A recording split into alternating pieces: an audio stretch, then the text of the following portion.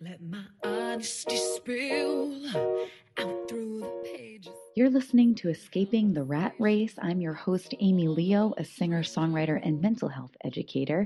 And our show is all about questioning the status quo and pushing the boundaries into what's possible for human beings and not probable. So tune in and get ready to escape the rat race, not only the monotonous 9 to 5 work grind, but also that incessant internal mental chatter that prevents most of us humans from experiencing more joy, peace, clarity, and freedom.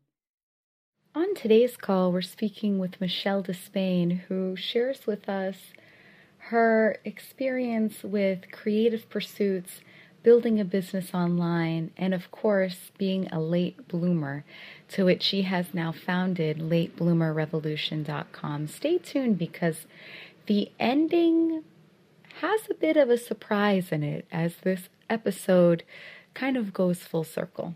From hope, excitement, to then fear and disappointment, to then the possibilities that actually abound. Let's get started. Good morning, good afternoon, or good evening. My name is Amy Leo from ReviveYourSanity.com, and today I'm joined by Michelle. She's in Arizona, I'm in Spain, and I love technology. Michelle is a prima blog arena and a fearless leader at the LateBloomerRevolution.com, and she's just an absolute delight in her presence, and I'm really excited for her to be on the show and share her story. So with that being said, Michelle, if you could share a little bit of your personal background, how much you feel comfortable with, and then your journey as a creative person and what that's looked like and all the evolutions it's maybe taken for you. Right. It's occurred in many evolutions. I'm a huge fan of reinvention, and thank you so much for having me today, Amy, and inviting me to share my story.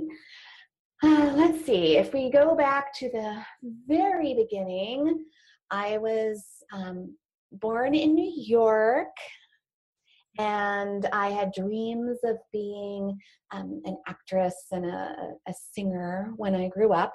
And I taught myself how to play guitar when I was 8. I was acting out musicals in my grandmother's basement. And we moved to Texas around that time.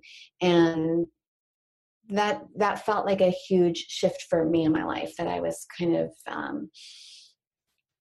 taken away from like those magical childhood roots that I experienced. And I continued to nurture my love for the theater in Houston, and even continued to pursue acting in college. And I have a degree in theater. But that's when fear first snuck in, not snuck in, more like barged in for the first time in a big way. And I felt scared about trying to make a living as an artist. I really did not have any bohemian streak in me whatsoever. So after graduating from college in New York City, I had so many friends that were perfectly fine living 5 to a hovel in Brooklyn. This was before Brooklyn was cool. Like now Brooklyn is in a renaissance, and I really should have invested in real estate in Brooklyn back in the day.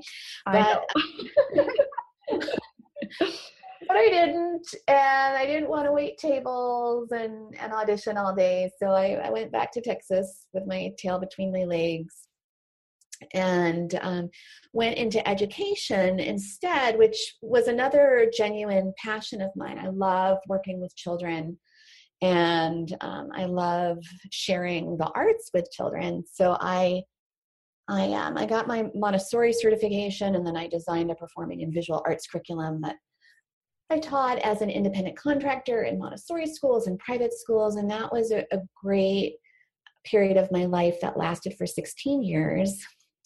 And then 2008 happened. Dun, dun, dun. I'm sure we can all relate to the financial pressures of 2008. And since my art school was my own business, I was self-employed at that time, and so many people were getting laid off from their jobs, the arts are always the first to be cut out of the schools. So, so I made a career shift, and I went into educational publishing as a salesperson, and I worked in corporate America for 5 years. And at first it was the Camelot of corporate America. We had the most incredible leadership. Most of us, 99% of us, were former educators. So our hearts were truly invested in education first. And we were paid really well. We had all the great perks. And then I got to work with fellow teachers all day. So it was really beautiful until another dun, dun, dun. There was a reorganization, and they started bringing in people from, I don't know if I can mention the names of the ugly corporations, but non-educators were brought in to lead our division, and everybody was unhappy. And it was like the ending scene of Camelot, where there's a war and King Arthur is unhappy and his spirit has been broken. And so people started fleeing, and they started fleeing to competitors in the industry. But I had just turned 40. How old was I at the time? I was about to turn 43. And I felt some big shifts when I turned 40 about not feeling regrets yet, but being scared that I may feel regrets later on in my life, since I was now middle-aged. I don't feel middle-aged, but technically I am. I'm half of my grandmother's age.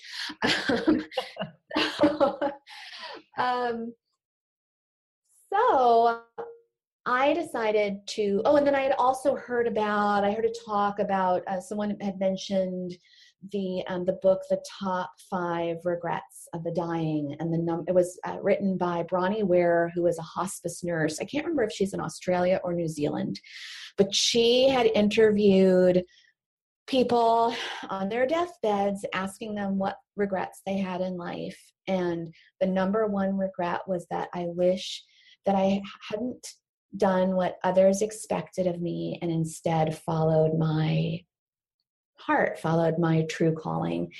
And so another dream that I had when I was a little girl was to be a writer. When I was 8 years old and teaching myself how to play guitar, I was also writing plays and producing them in my garage, and writing stories and books that I would give away to friends and family, and classmates would even ask me to write books for them as early as first grade.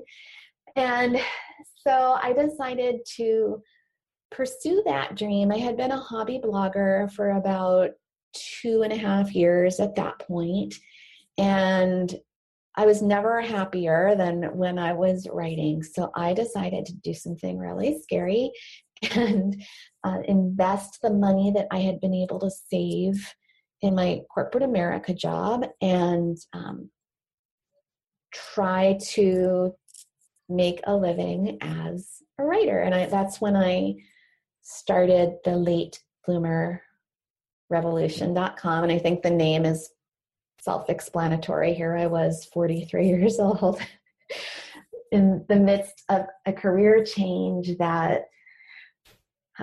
is very risky and scary on so many different levels. And I'll be quiet now because I feel like I'm going on and on and on and on and on. Oh, but you're not. No. No, I have also picked up snippets from the book. I haven't read the whole book, but there's something about that knowledge of not having regrets myself that also fueled me in making what society, or what my mother, hi mom if you're listening, what my mother thought was very risky, decisions, dropping out of medical school and then quitting my social work day job and all these different things. Right. And I have had the experience to serve a lot of older people, and I'm very, very grateful for that. People that are retired, 65, 70, older than you, Michelle, but still in that late blooming revolution, Yeah. And, The late bloomers. yes, still never too late. Right. And, I can't tell you how many times, Michelle, that I've sat down with a client and I'll be talking about, I just came from Ireland. And they'll be like, oh, so-and-so and I always wanted to go to Ireland, but now I guess we'll never get there. Either she's too sick or the husband's passed away or it's physically unable. And I remember having a conversation with my mom, again, and it's really interesting to me, Michelle, how society likes to create we like to create these norms, right? These cultural norms and all these ideas about the right and wrong way to live. And all of it's just absolutely malarkey and made up, and the more that I speak with individuals and interview people such as yourself, Michelle, I really see that everyone's path is really uniquely set for them and that there really are no limits except for people thinking that there are limits. Mm-hmm. And I've really seen that. And I wonder if you can speak to that as you've seen it. Have you uncovered kind of your relationship to thinking or cultural rules that you kind of no longer see as the be all to end all? If you've had that kind of experience.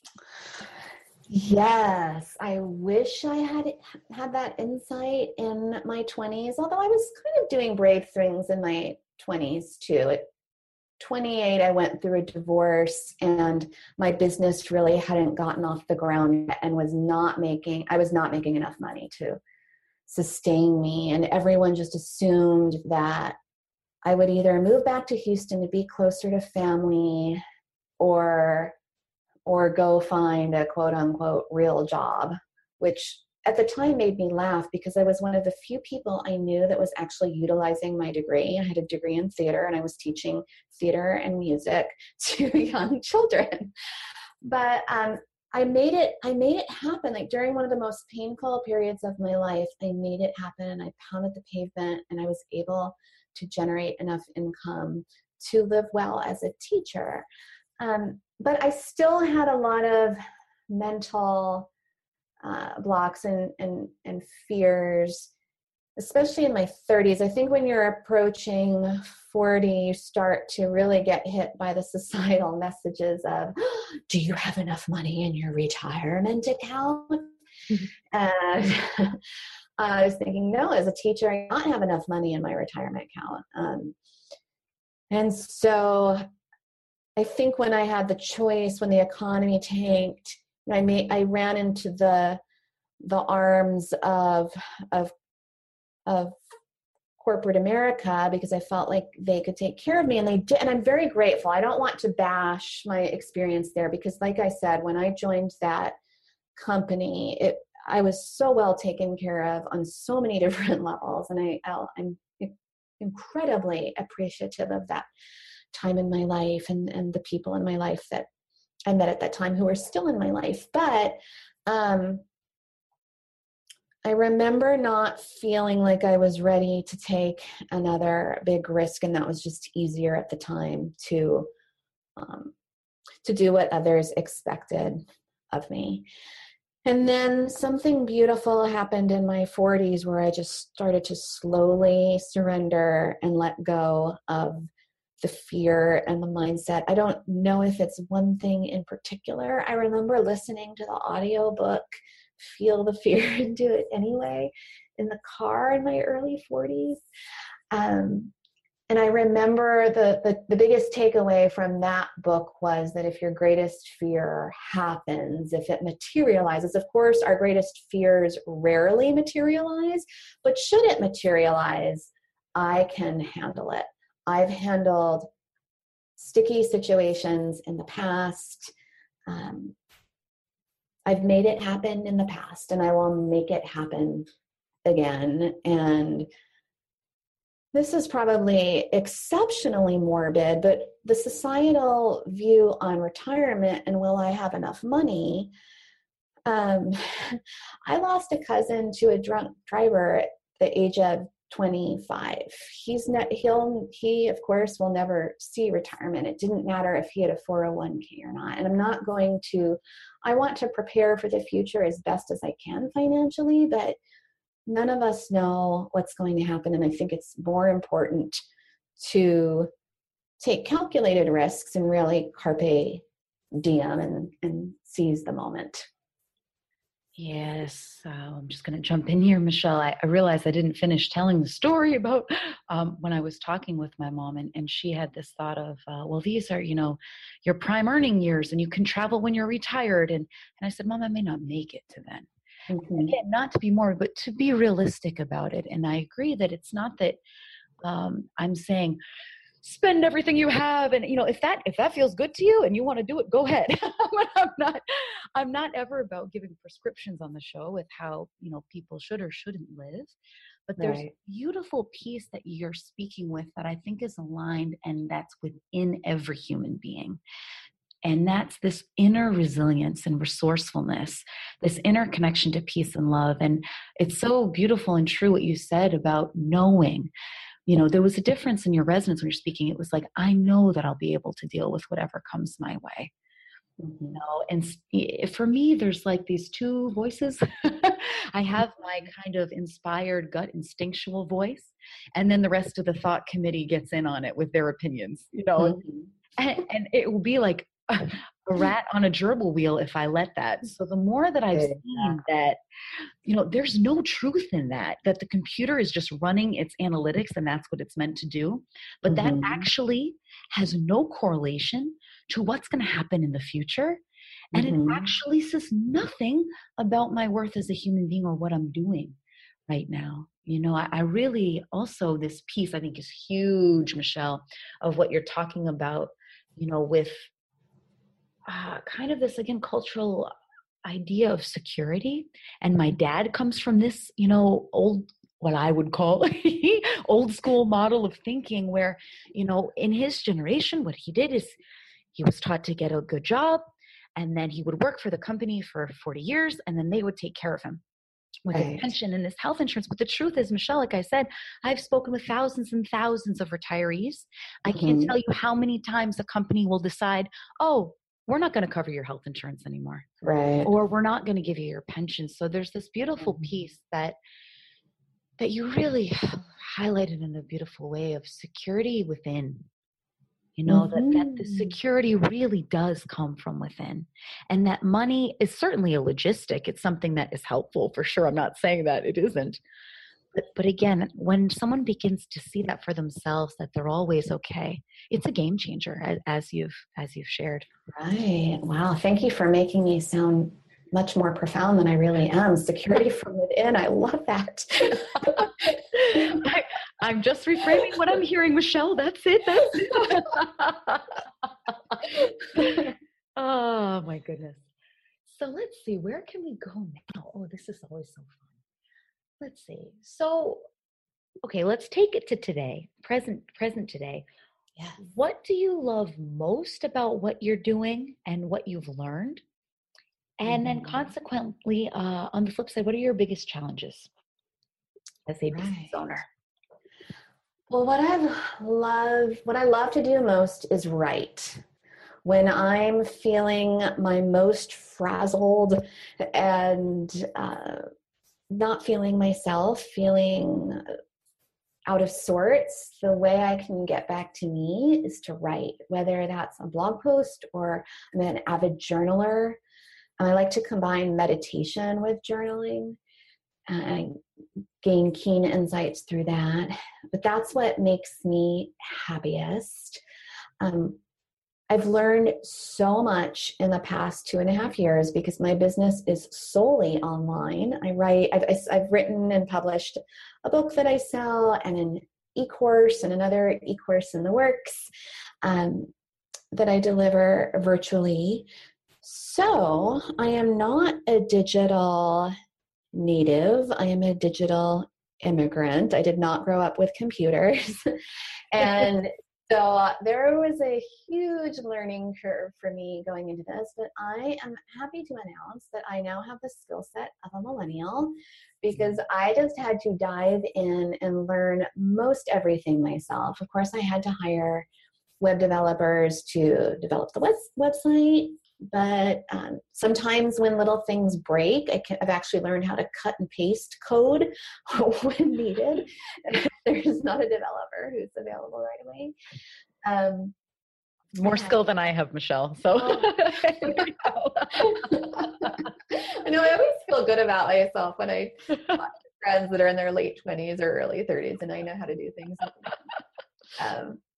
But I am, as an educator, it's lifelong learning is one of my greatest aspirations for my life. So I've actually liked that part, having to dive in, and I'm a kinesthetic learner. So I like to teach myself how to learn new things. And so I've done all these things, and that's fabulous.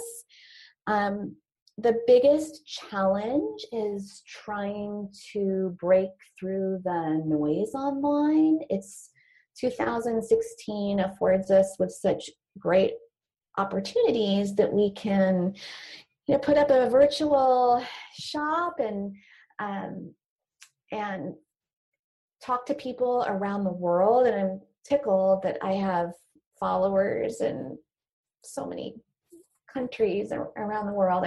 Every time I see someone from Australia sign up, or someone from Portugal, which is where my family is from, I just feel amazed that I'm talking to people across the ocean. But having said that, it's really challenging and I don't know how many people are honest about this online, but I'm going to just take a deep breath and say it. It's really challenging to make a living through an online business. So, I'll just leave it at that. Maybe. Yeah. Well, no, I am really, really glad for your authenticity about that. And that's the truth, that as I have experienced, because we're all individuals, some things will work in certain ways for other people. Like if there's a how-to program that can be really useful, you can get a lot of great ideas. Mm-hmm. But the thing is that that's not going to work for everybody. It's not a one size fits all kind of model. And I have had colleagues or friends or fellow business owners that, get really, really down on themselves about it. And they're like, I've done the best I could. Like, what's wrong with me? Like, Mary Ann just made, $1 million and change last year, and she's kind of doing the same thing, but in a different way. And what's going on? All of this, So there's definitely this beautiful piece of, again, people just kind of being kind with their own process. And I speak from a place of someone that was really unkind to myself. So I know that doesn't seem like an easy thing, especially when you're taking the thinking in your head to be true.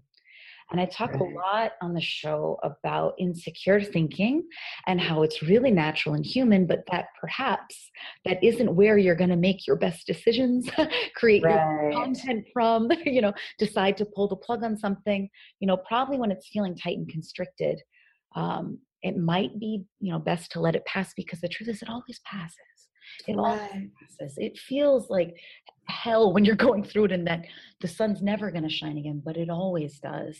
Right. I don't know if I'm pretty proud of myself the way I'm handling. I don't know if it's really insecure thinking that I'm grappling with. It's the age-old startup issue, running out of funding, that I'm dealing with. So I haven't let go of my dream. It's still there, but it's morphing into something new. And I could have gotten scared again, like I did at 38, and run off to another corporate job. I mean, that might still happen if it's truly a dream job that I'm passionate about, but I'm kind of reinventing myself again, looking for writing jobs outside of my website, whether it be copywriting or generating content for other people's websites, using my gifts and talents in the writing arena, instead of running off and doing something that's the opposite of that, because it's quote unquote more practical, or it's not as scary. So that's where I'm at right now. Now that feels very vulnerable admitting that, but Yeah, but this is real life, Michelle, and I appreciate that. I mean, logistics are real. I mean, logistics are something that we all have to deal with, and businesses kind of have a life of their own. It's like people are calling, you've got 10 clients lined up one month, and then the next month it's like, what happened? I'm still doing the same thing. Right, right. Up to 5, or no one has called this month, and it's kind of like this natural ebb and flow that mirrors life. I mean, this is logistical, and what I do. Right. Find helpful is, again, when people don't have a lot on that, Michelle, kind of like what I'm hearing, I hear you saying it really simply, like, well, maybe I will get a job, and if it's an aligned, then yeah, of course, it's common sense. But you're letting your common sense lead you, and not the fear bubble stuff. I'm not getting that from you, which I really appreciate on the show, and sharing that, yeah, logistics are real. There's logistics, but then again, there's the talking ourselves in and out of things that comes from that really sticky, insecure, fearful place. Like a story that came up when you were sharing is, I was at a wedding this past summer, and there was a guy who lives in Brooklyn. He's in Bushwick, which I had a good chuckle about how that's, that neighborhood's on the rise. But anyway, New York is changing all the time, but neither here nor there. And it was really interesting because he's, when you talk to someone and they're talking about what they truly are passionate about, there's an energy there. There's lights that go off in their eyes. And I could see so clearly, like, this man is a really great screenwriter. I didn't have to read any of his work to know that. He was so passionate about wanting to be a screenwriter. But ironically, he wasn't letting himself screenwrite anymore. And he wasn't even attempting to make money from it anymore, because he said, well, it's like I work on this for, 1 year, 2 or 3 years, and then so-and-so doesn't read it and it just goes into the trash. So there was an element of it being really, really personal. And like, the truth is, the system's really neutral. And in creative careers, people have a lot of opinions of what's right or wrong, but the people that have stuck with their innovative view often break through, again, eventually in their own time. And what I also find interesting, though, is like, okay, so he held it so close. It was so loaded for him.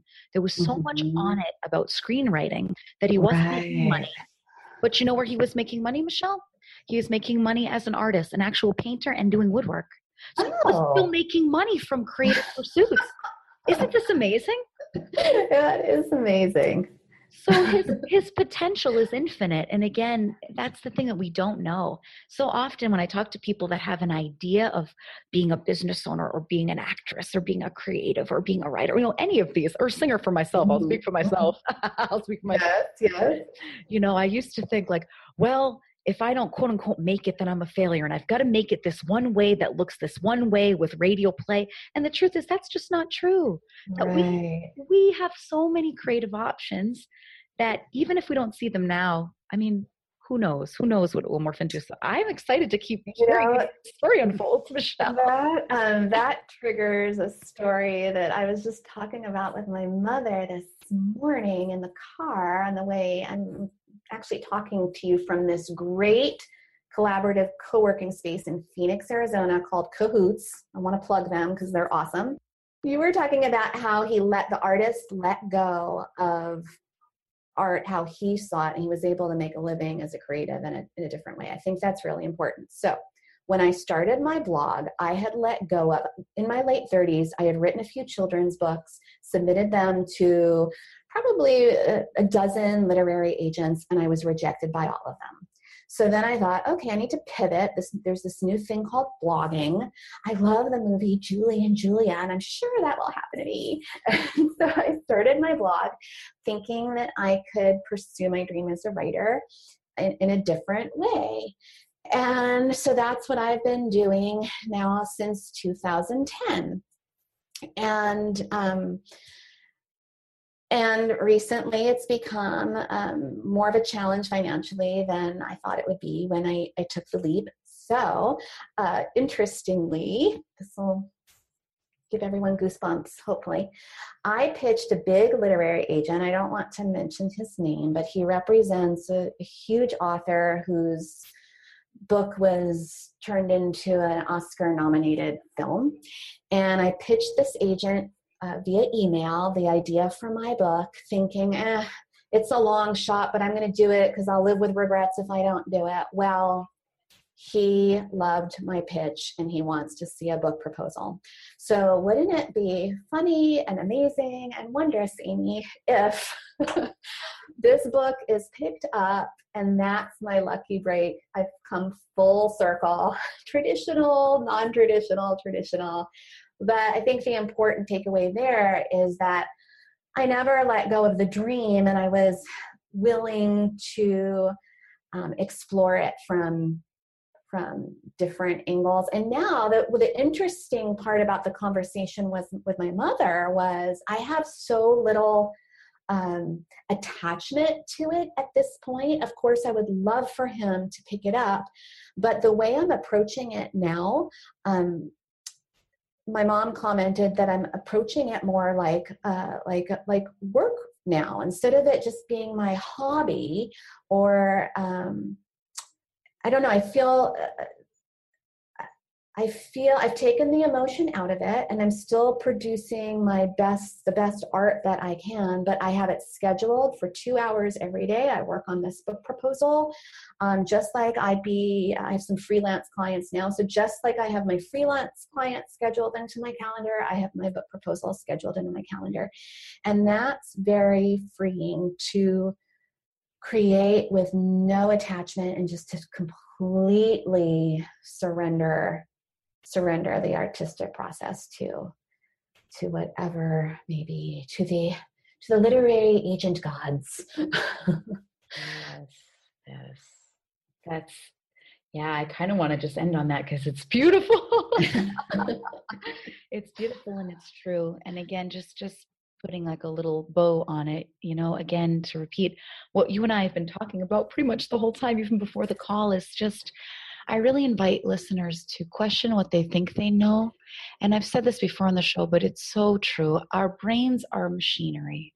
They are there to run analysis and to make predictions. But the truth is, my brain predictions usually have absolutely nothing to do with the future. And all that we have is the moment that we're in. And what I love about Michelle's story and what she's sharing is that she's just giving her all in the moments that she's writing. And that's all that we can do. And we take steps that make sense from there. But to really kind of scale down, it's okay to have these big visions. I mean, I have them too. But sometimes, thinking that our worth is tied up in achieving those goals can feel really heavy. And then in my case, it paralyzed me from actually making music. Mm-hmm. So I just encourage folks to just question what they think they know and examine these beliefs that are assumptions that they may not even realize that they've been operating under. Well, with that, Michelle, where can people find you to work with you or to get more information about your programs? People can find me at thelatebloomerrevolution.com. And if you click the menu item at the top for blog, that's where all my social media buttons are. And so, but the mothership is thelatebloomerrevolution.com. Awesome. And I will say that Michelle's site is one of the best sites I honestly have ever seen. Really. I mean, the artwork and the clarity on that and the resources are excellent. So please check her out. Really, really, it's worth it. I promise. She's in this beautiful yellow dress and it's just beautiful and aesthetic. I really love your website. Thank you website so much. I'd like to, since I'm plugging people that I care about, Rebecca Pollock, who lives in Brooklyn, is the designer for that site. And she really, I'm very specific about my visions, and she was so patient with me and brought that vision to life. And then the photograph was taken. That was actually a surprise photography shoot. I don't like having my picture taken, but my friend Sam Breach from San Francisco showed up and surprised me with that. So she, Rebecca Pollock and Sam Breach, I'd love to promote people whose work I love. So there you go. Awesome. Well, great. Well, thank you, Michelle, so much. Let's keep in touch because I am curious to see where both of our roads lead, especially yours. It's so lovely talking with you. I feel like we're soul sisters, and I hope to meet you at some point in person.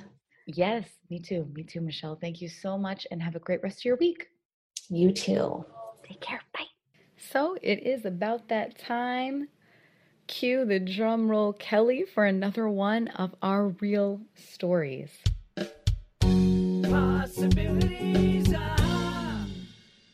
Today's real story involves the brains of nuns. So hopefully we've piqued your curiosity here.